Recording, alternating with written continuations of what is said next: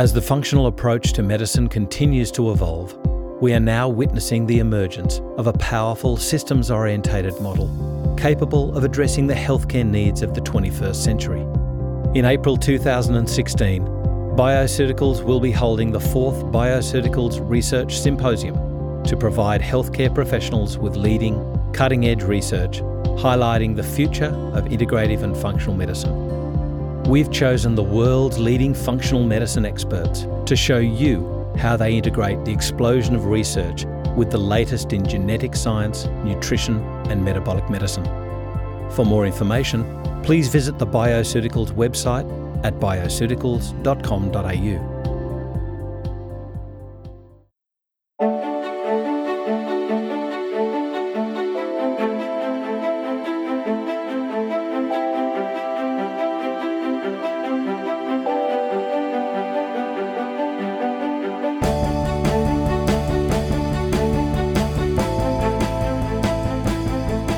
This is FX Medicine, and I'm Andrew Whitfield Cook. And joining me all the way from Florida, USA today is Dr. David Perlmutter, who's a board-certified neurologist and fellow of the American College of Nutrition, and who received his MD degree from the University of Miami School of Medicine, where he was awarded the Leonard G. Roundtree Research Award. He's published extensively in peer-reviewed scientific journals, including the Archives of Neurology, Neurosurgery, the Journal of Applied Nutrition, and is a frequent lecturer at symposia sponsored by such medical institutions as Columbia University, Scripps Institute, New York Uni, and Harvard University. He serves as an associate professor at the University of Miami School of Medicine. Dr. Perlmutter has been interviewed on many nationally syndicated television programs, including 2020, Larry King Live, CNN, Fox News, Fox and Friends, Today Show, Oprah, The Dr. Oz Show, and the CBS Early Show. This is a mouthful. He is the recipient of the Linus Pauling Award for his innovative approaches to neurological disorders, and in addition was awarded the Denham-Harman Award for his pioneering work in the application of free radical science to clinical medicine. He's the recipient of the 2006 National Nutritional Foods Association Clinician of the Year Award and was awarded the Humanitarian of the Year Award from the American College of Nutrition in 2010. Dr. Perlmutter is the author of 7 books, including Grain Brain, the bestseller, The Surprising Truth About Wheat, Carbs and Sugar, Your Brain's Silent Killers, and which is now published in 27 countries. His new book, Brain Maker, The Power of Gut Microbes to Heal and Protect Your Brain for Life, is now available nationwide and is a New York Times bestseller as well. And I sincerely welcome you to FX Medicine, David. Well, I am delighted to be with you today. Thanks for having me. David, you've been a hero of mine for many, many years. I've been in, you've never met me, but I've known about you for many years because you're quite famous for being a board-certified medico, and yet you have this truly integrative approach to neurological and other diseases. Tell me, how did your history develop? How did you become interested in functional medicine? It's a wonderful question, and I've been asked that question before, and I think the simple answer is I've just wanted more. I think that, as a neurologist, we probably have the least amount of tools in our toolbox in terms of helping people. And as I was out in practice doing the neurology thing, I realized that, for the most part, we were treating symptoms and we weren't treating diseases. We were basically focused on the smoke and ignoring the fire. And I found that to be less than completely satisfactory for me. So I went about exploring causality as it relates to neurologic conditions and realized a couple of decades ago that there are actually some very profound fundamentals across the spectrum of neurodegenerative conditions, whether it's Alzheimer's, Parkinson's, multiple sclerosis, Huntington's disease, and even ALS, and even autism for that matter. Mm-hmm. There is a unifying event going on in each of these seemingly very disparate diseases and disease categories, and that is the role of inflammation. And as I reviewed literature in each of these categories, how intriguing it was for me that here, rather than splitting diseases into finer and finer categories, was a mechanism that transcended the categories that seemed to be a unifying principle. That this mechanism of inflammation, which characterized these neurodegenerative conditions, also was at work in coronary artery disease, in diabetes, and even cancer, not to mention all of the autoimmune conditions that are so prevalent in Western cultures today. So that was a bit of an epiphany for me, and obviously the time to make the lemonade out of the lemons appeared. With this information, I decided that, what can we do then if inflammation is the cornerstone here? What can we do to leverage this information and develop programs to reduce that factor, reduce inflammation, and maybe we'll have an impact on these very devastating conditions? And at that point, we began seeing literature appearing that dietary influence was huge in terms of regulating the set point of inflammation in human physiology, and that factors like food allergy, gluten sensitivity, higher levels of sugar, lower levels of fat, for example, all paved the way for a pro-inflammatory state and would open the door for these very conditions for which many of which we have no treatments. Even today, Ak, as you and I have this discussion, we don't have treatments for autism. We don't have any treatment whatsoever from pharmaceuticals dealing with Alzheimer's, for example. So when we take a step back and stop asking the question, how are each of these diseases unique, but rather, are there commonalities between them all, and recognize that indeed there are, that this mechanism of inflammation just expresses itself differently across many parameters, then we begin to say, okay, if there are general principles here, then perhaps we can make general recommendations to our patients in terms of their lifestyle choices, food, etc., that will reduce this commonality, this inflammation. And that was a bit of a revelation for me, especially recognizing at that point, 25 years ago, that in its infancy, the idea of functional medicine, being born out of integrative medicine and holistic medicine, was really starting to get its arms around the notion that these lifestyle factors could absolutely be leveraged for a healthy life based upon reducing that very mechanism, inflammation. And that's how it all happened. I needed more, and I learned about these other ideas and very much became the odd man out. Not to put you on the spot and to follow on from that comment about being the odd man out, how did you handle your colleagues that would say, well, for autism, the standard medical treatment is to give them, SSRIs or maybe an antipsychotic for behaviour disorders. And, for Alzheimer's, you've got selegiline. And if there's inflammation, why don't we just give a steroid? How do you handle your colleagues there? Well, let me just take a step back and indicate that each of those questions that you posed would be answered differently.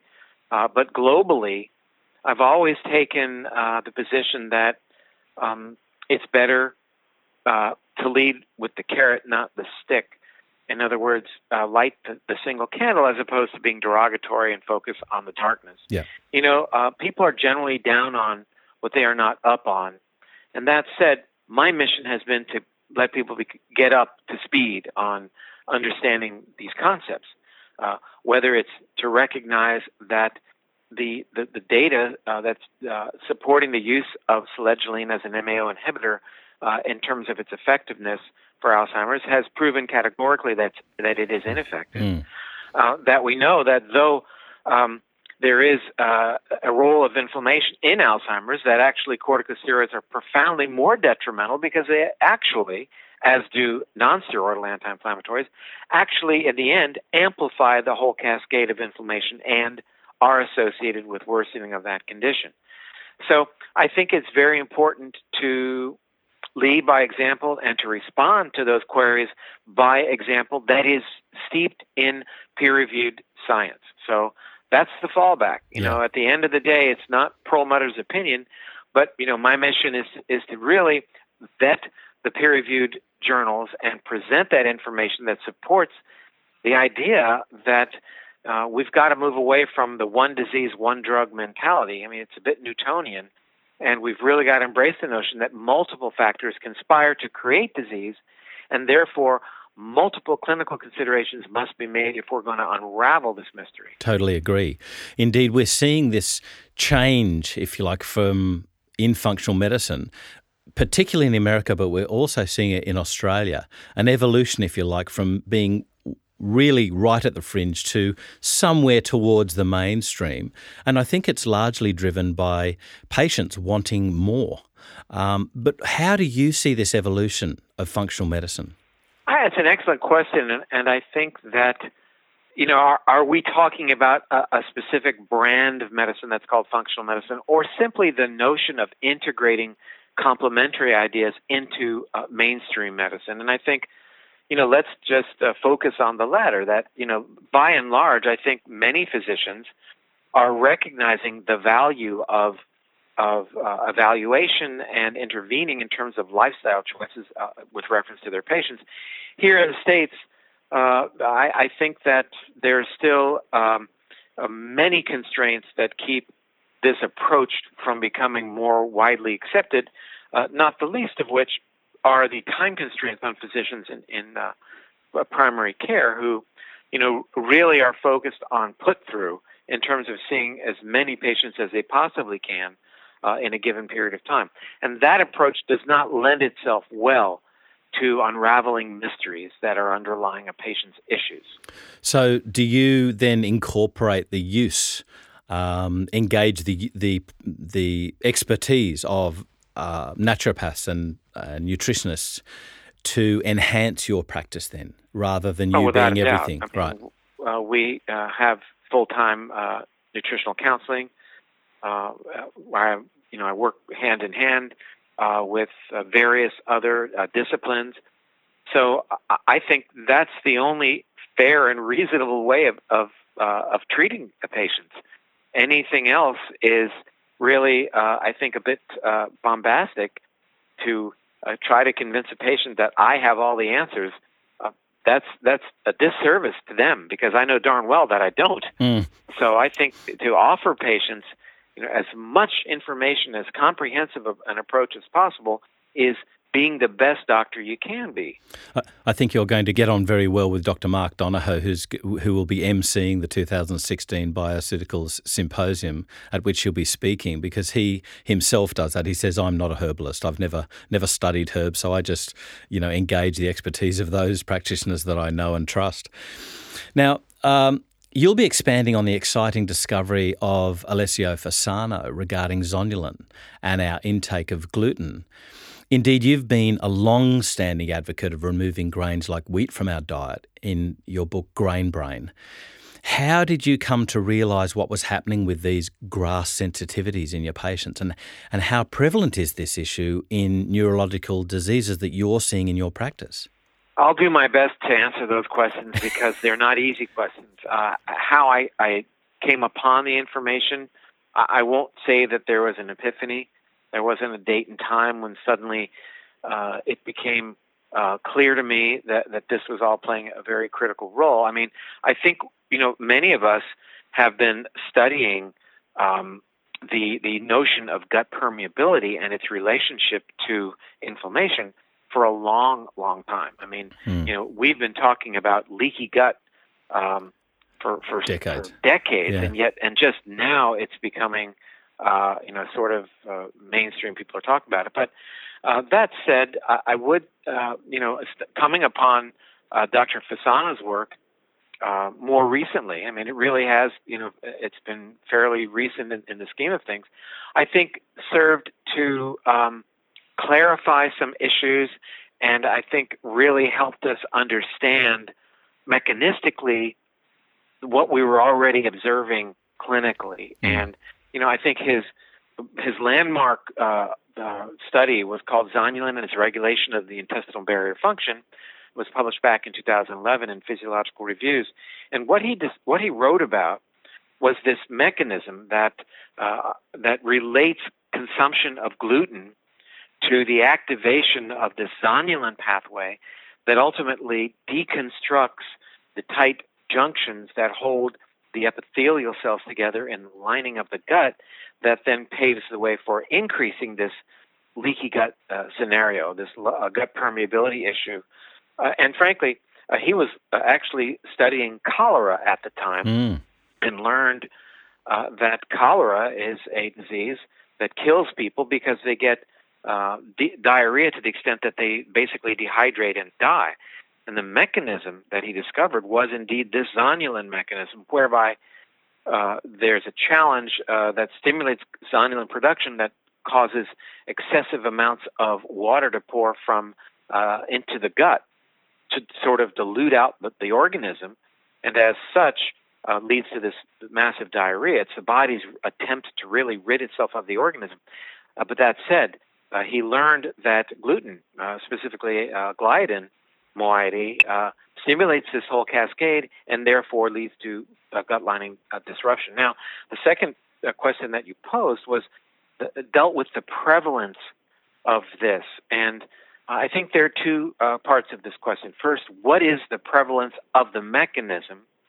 And second, how does it relate to anything that we might observe clinically? Mm-hmm. Well, to answer the first question, according to Dr. Fasano, and I've lectured with Dr. Fasano on multiple occasions over the past several years, according to Dr. Fasano, this mechanism is present in all humans, that all humans demonstrate a degree of increased gut permeability when exposed to gluten through this zonulin mechanism. Now, the next part of the question, I think, is a lot more difficult to answer, and that is, so what? What is the clinical manifestation of this increase in gut permeability as it relates to percentages of people? And I don't know that we can as yet answer that question. To me, I look upon gut permeability as being affected by multiple factors, many straws on the camel's back, and the relationship to gliadin being one of the straws on the camel's back. By far, in a way, I think the biggest issue that enhances the permeability of the gut are changes in the gut bacteria, dysbiosis, changes in the microbiome, and compromise of those bacteria that are involved with maintenance of the integrity. So species, for example, like Lactobacillus plantarum, and even some of the Clostridia species, the Clostridial clusters, 4 and 14, for example, are intimately involved with regulating and preserving gut wall integrity. So that said, those issues that can compromise the gut bacteria, that can threaten the microbiome, like medications, nonsteroidal anti-inflammatories, proton pump inhibiting acid blocking drugs, antibiotics, as you mentioned before, corticosteroids, and environmental toxins, xenobiotics, for example, glyphosate, and even chlorination of our drinking water, and even stress through the mechanism involving hypothalamic activation of cortisol. Yep. These things all contribute to destabilizing the gut lining and therefore increasing permeability and augmenting this inflammatory cascade. Again, the cornerstone of about every disease that you don't want to get. So it's tough to say what's the percentage of people have non-celiac gluten sensitivity, but according to Dr. Fasano, everyone is to some degree responding to gluten negatively by having some degree of increased permeability. This is where my mind's taking me, is that, we have to take into account the basic makeup of the patient, and then we have to look at the number and the type of the insults that they're having to cope with versus their resilience to those insults. And that's why we see, one person who has, stress medications, including antibiotics and non-celiac wheat sensitivity, might get no response to a given diet, including wheat, and yet somebody who has exactly those same subsets, if you like, or antecedents, they respond in a devastating way to their health. And so it's really interesting to me, this concept now of personalised medicine and how you react to a diet rather than everyone reacts to a diet.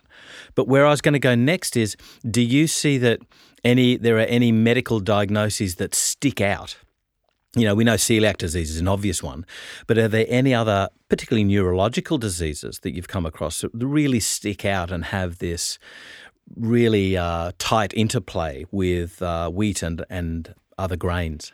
Let's, in terms of wheat and other grains, I think we need to be very specific. I think you want to ask me the question as it relates to gluten-containing grains.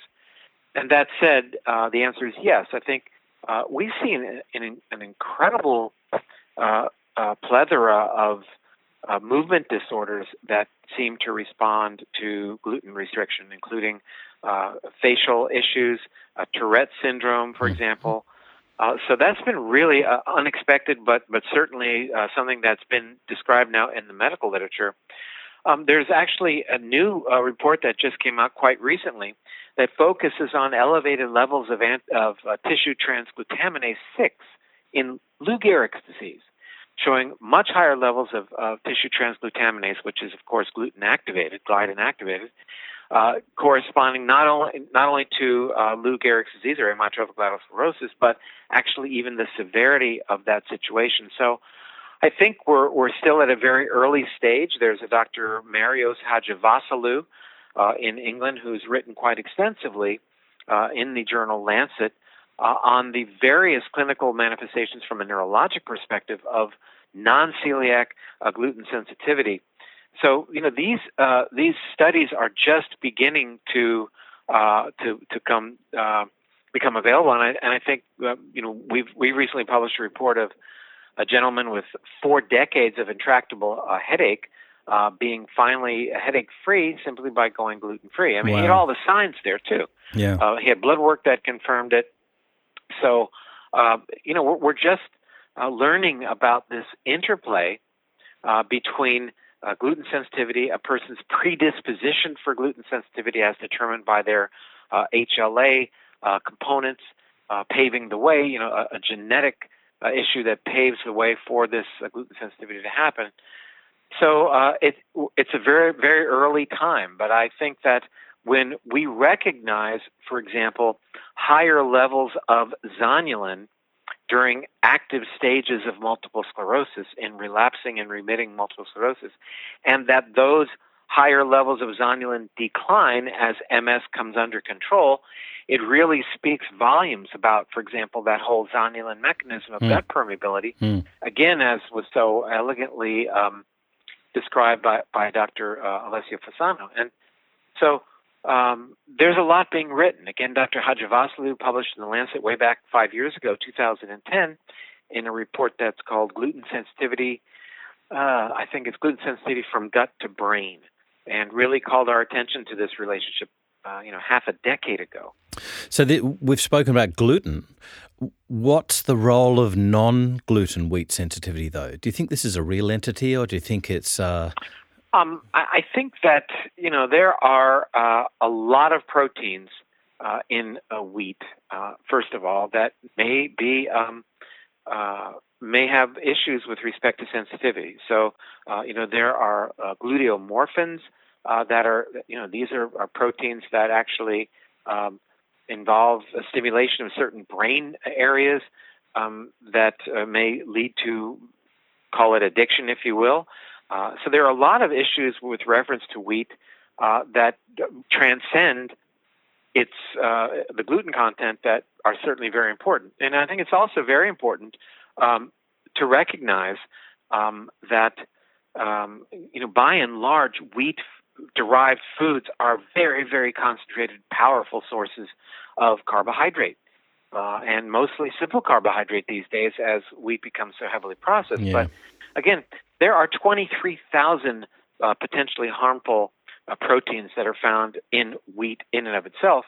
And, the other issue, at least here in America, that is so important to get your arms around in terms of wheat is, here in America, wheat is not GMO. We do not have GMO wheat. In fact, it's, aside from the experimental issues, there really isn't any global production of GMO wheat. But the issue is, therefore, because it's not GMO, then it's not going to be treated, you would think, with glyphosate, the herbicide glyphosate, the Yep. active ingredient in Roundup. Yep. The problem with that concept is that nonetheless, even though it's not GMO, farmers are taking to dousing the wheat with glyphosate, this very devastating herbicide, as a desiccant, as a way of ripening or drying out the wheat at the time it is Oh, harvested. really? So wheat does contain significant amounts of glyphosate. Glyphosate threatens the integrity of the gut lining because it challenges the human microbiome. Yeah. Wow. I had no idea that it was used as a ripening agent. Well, sometimes, something it gets vetted in an interview. You never knew. It's kind of like antibiotics being fed to animals as a growth agent, so that they can harvest. Well, it's actually a similar issue in many ways, in that both of these discussions are relevant in terms of the threat to the human microbiome, and therefore the threat it presents to the integrity of our gut lining, which is really pretty much the cornerstone of every chronic degenerative condition that you can name. Now, that said, the World Health Organization has indicated now that the number one category of health issues on the planet are chronic degenerative conditions, not infectious disease. First time probably in history. It's the same World Health Organization that in April of this year, publishing in the journal Lancet, told us that glyphosate should be considered a probable human carcinogen, and they didn't do that lightly. I remember this. There was a big beat-up in the media, and then, of course, the quote-unquote authorities came into play to dampen down any suggestion of any health issue. It's very interesting. Well, I mean, it's breathtaking. I'm doing a lot of research with reference to glyphosate, and really that's the dirty little secret of genetically modified food that no one seems to really want to get their arms around. I mean, there's all this debate about GMO. Is it good or bad? Is it similar? It's feeding the world that's otherwise going to starve.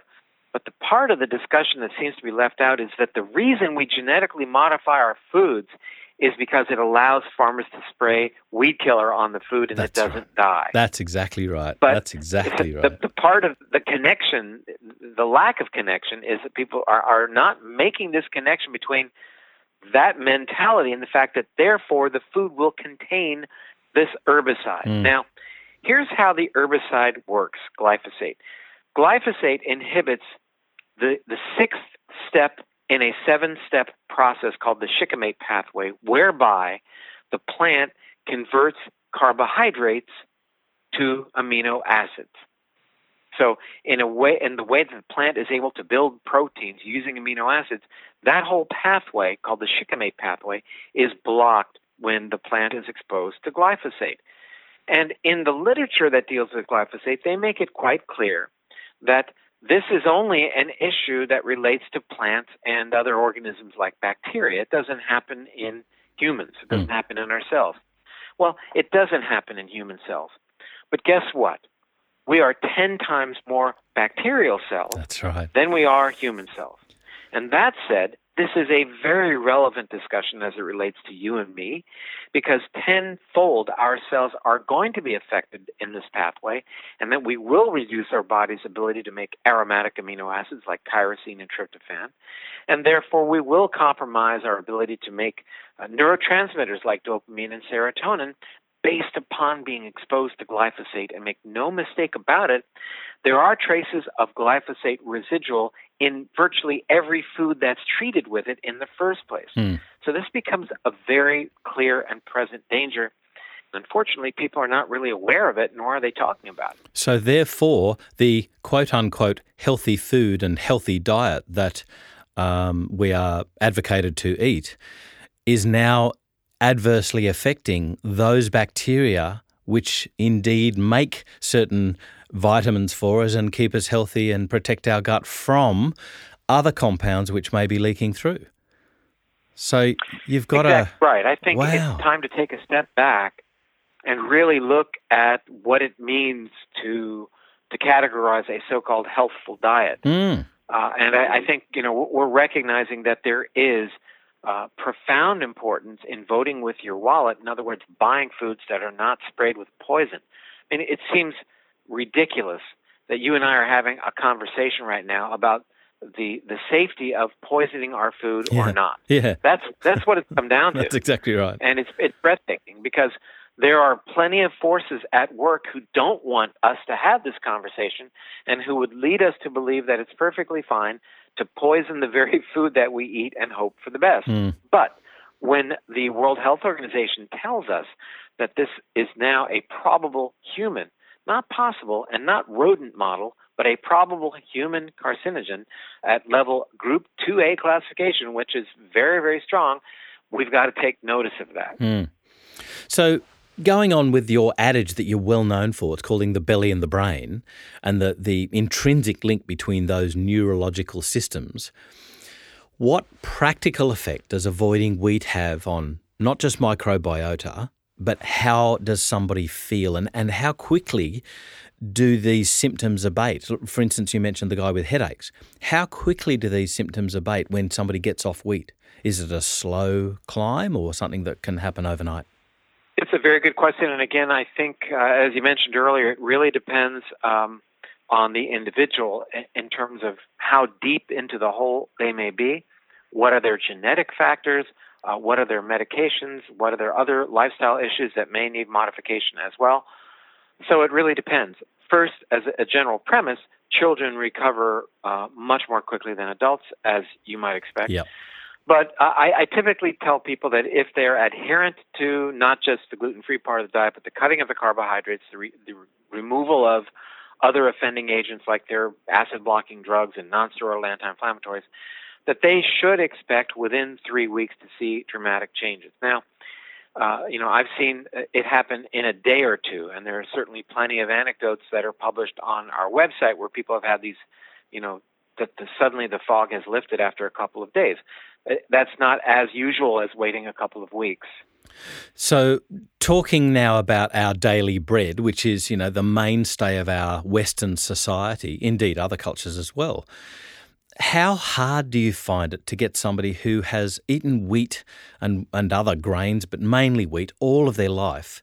How hard is it, or indeed how easy is it, do you find, to get them off grains once you explain the issues? I really think it depends on how I do my job. How do I present the information so each patient can understand it, no pun intended, but can digest it in a certain way?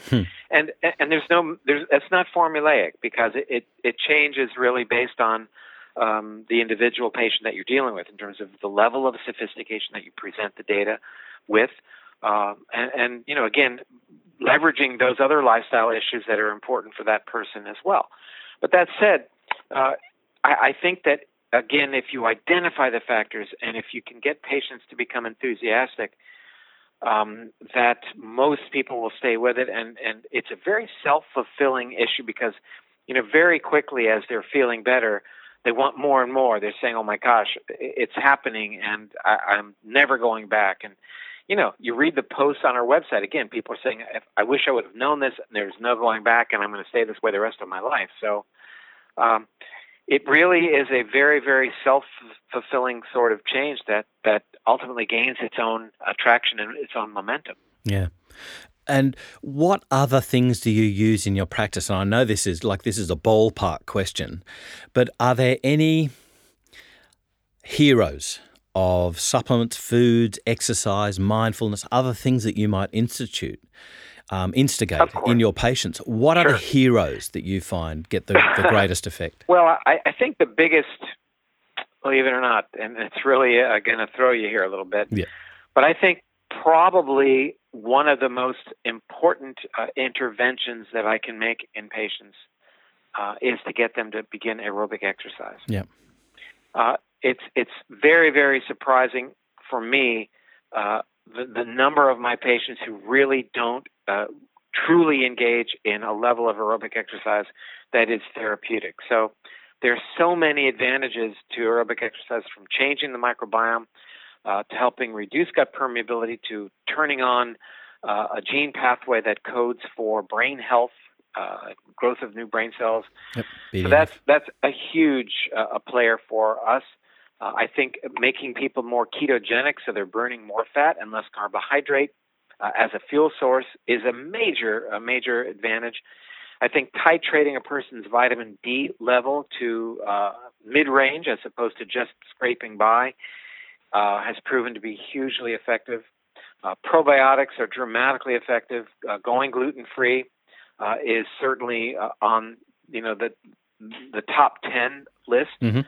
And I think ultimately looking at a person's diet from an informational perspective is also something that I can do for a patient that I think is really very important. What does it mean? It means looking at food not just based upon its assessing its macronutrient content of protein, fat, carbohydrates, and its micronutrient content, but looking more at food in terms of how food serves to inform us. We recognize that food is a powerful source of information and has huge, what we call epigenetic activity, meaning food changes our DNA expression. And that's, again, relatively new science. But when we recognize that we can leverage the idea of epigenetics to turn on pathways that will code for increased innate production of antioxidants, that will decrease production of inflammatory cytokines, that will help increase things like glutathione as transferase so we can improve detoxification in the body. When you look upon food in this way, it really helps us create far more powerful lifestyle patterns for people that can really help them reduce inflammation, reduce free radical mediated stress, and detoxify. So that's kind of a point on my side of the ledger that I have to always keep in mind in terms of how we look at diets and how we look at our food recommendations. David, you're going to be one of the keynote speakers at the 2016 Bioceutical Symposium, and I, for one, can't wait to meet you in person. I'm going to be picking your brains like you wouldn't believe, but... I hate when people say that. I like when people say they want to meet me, but don't pick on my brain. Tell me what's going to be different about this symposium. What are you going to be teaching practitioners at this event that they can then take away and use, as opposed to just another talk from somebody who doesn't like grains? Well, I think I'm just going to give them the same talk I've been given for the past 5 years. Nothing really new, so they don't have to pay attention.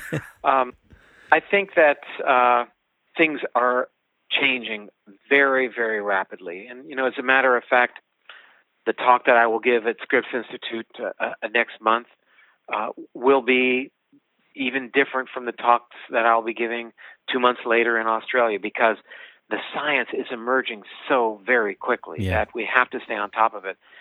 And I think that, the real take-home for the practitioners, at least speaking for myself and certainly seeing what some of the other practitioners are planning to present, is about as leading edge as we could make it.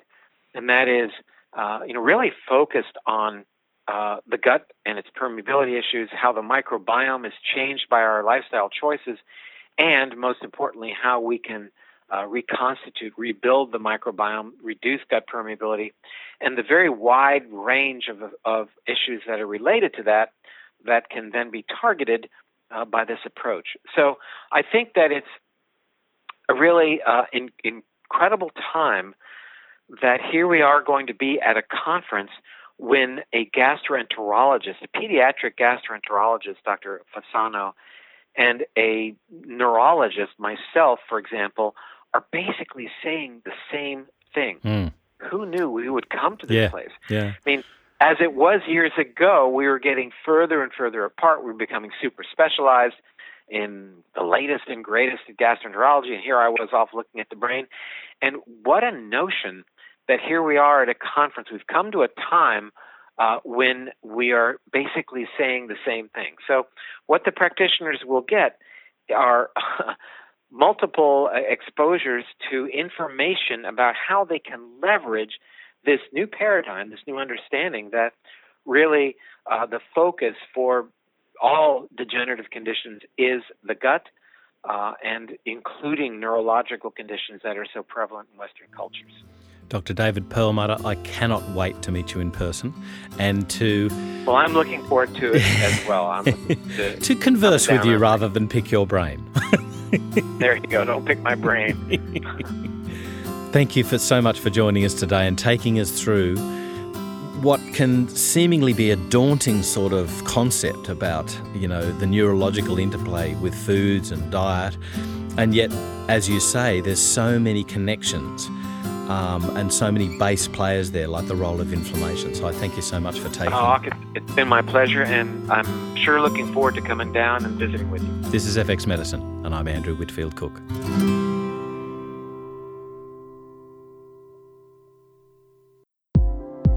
If you've enjoyed what you've heard today on FX Medicine, please engage with us and let us know what further topics you'd like us to cover.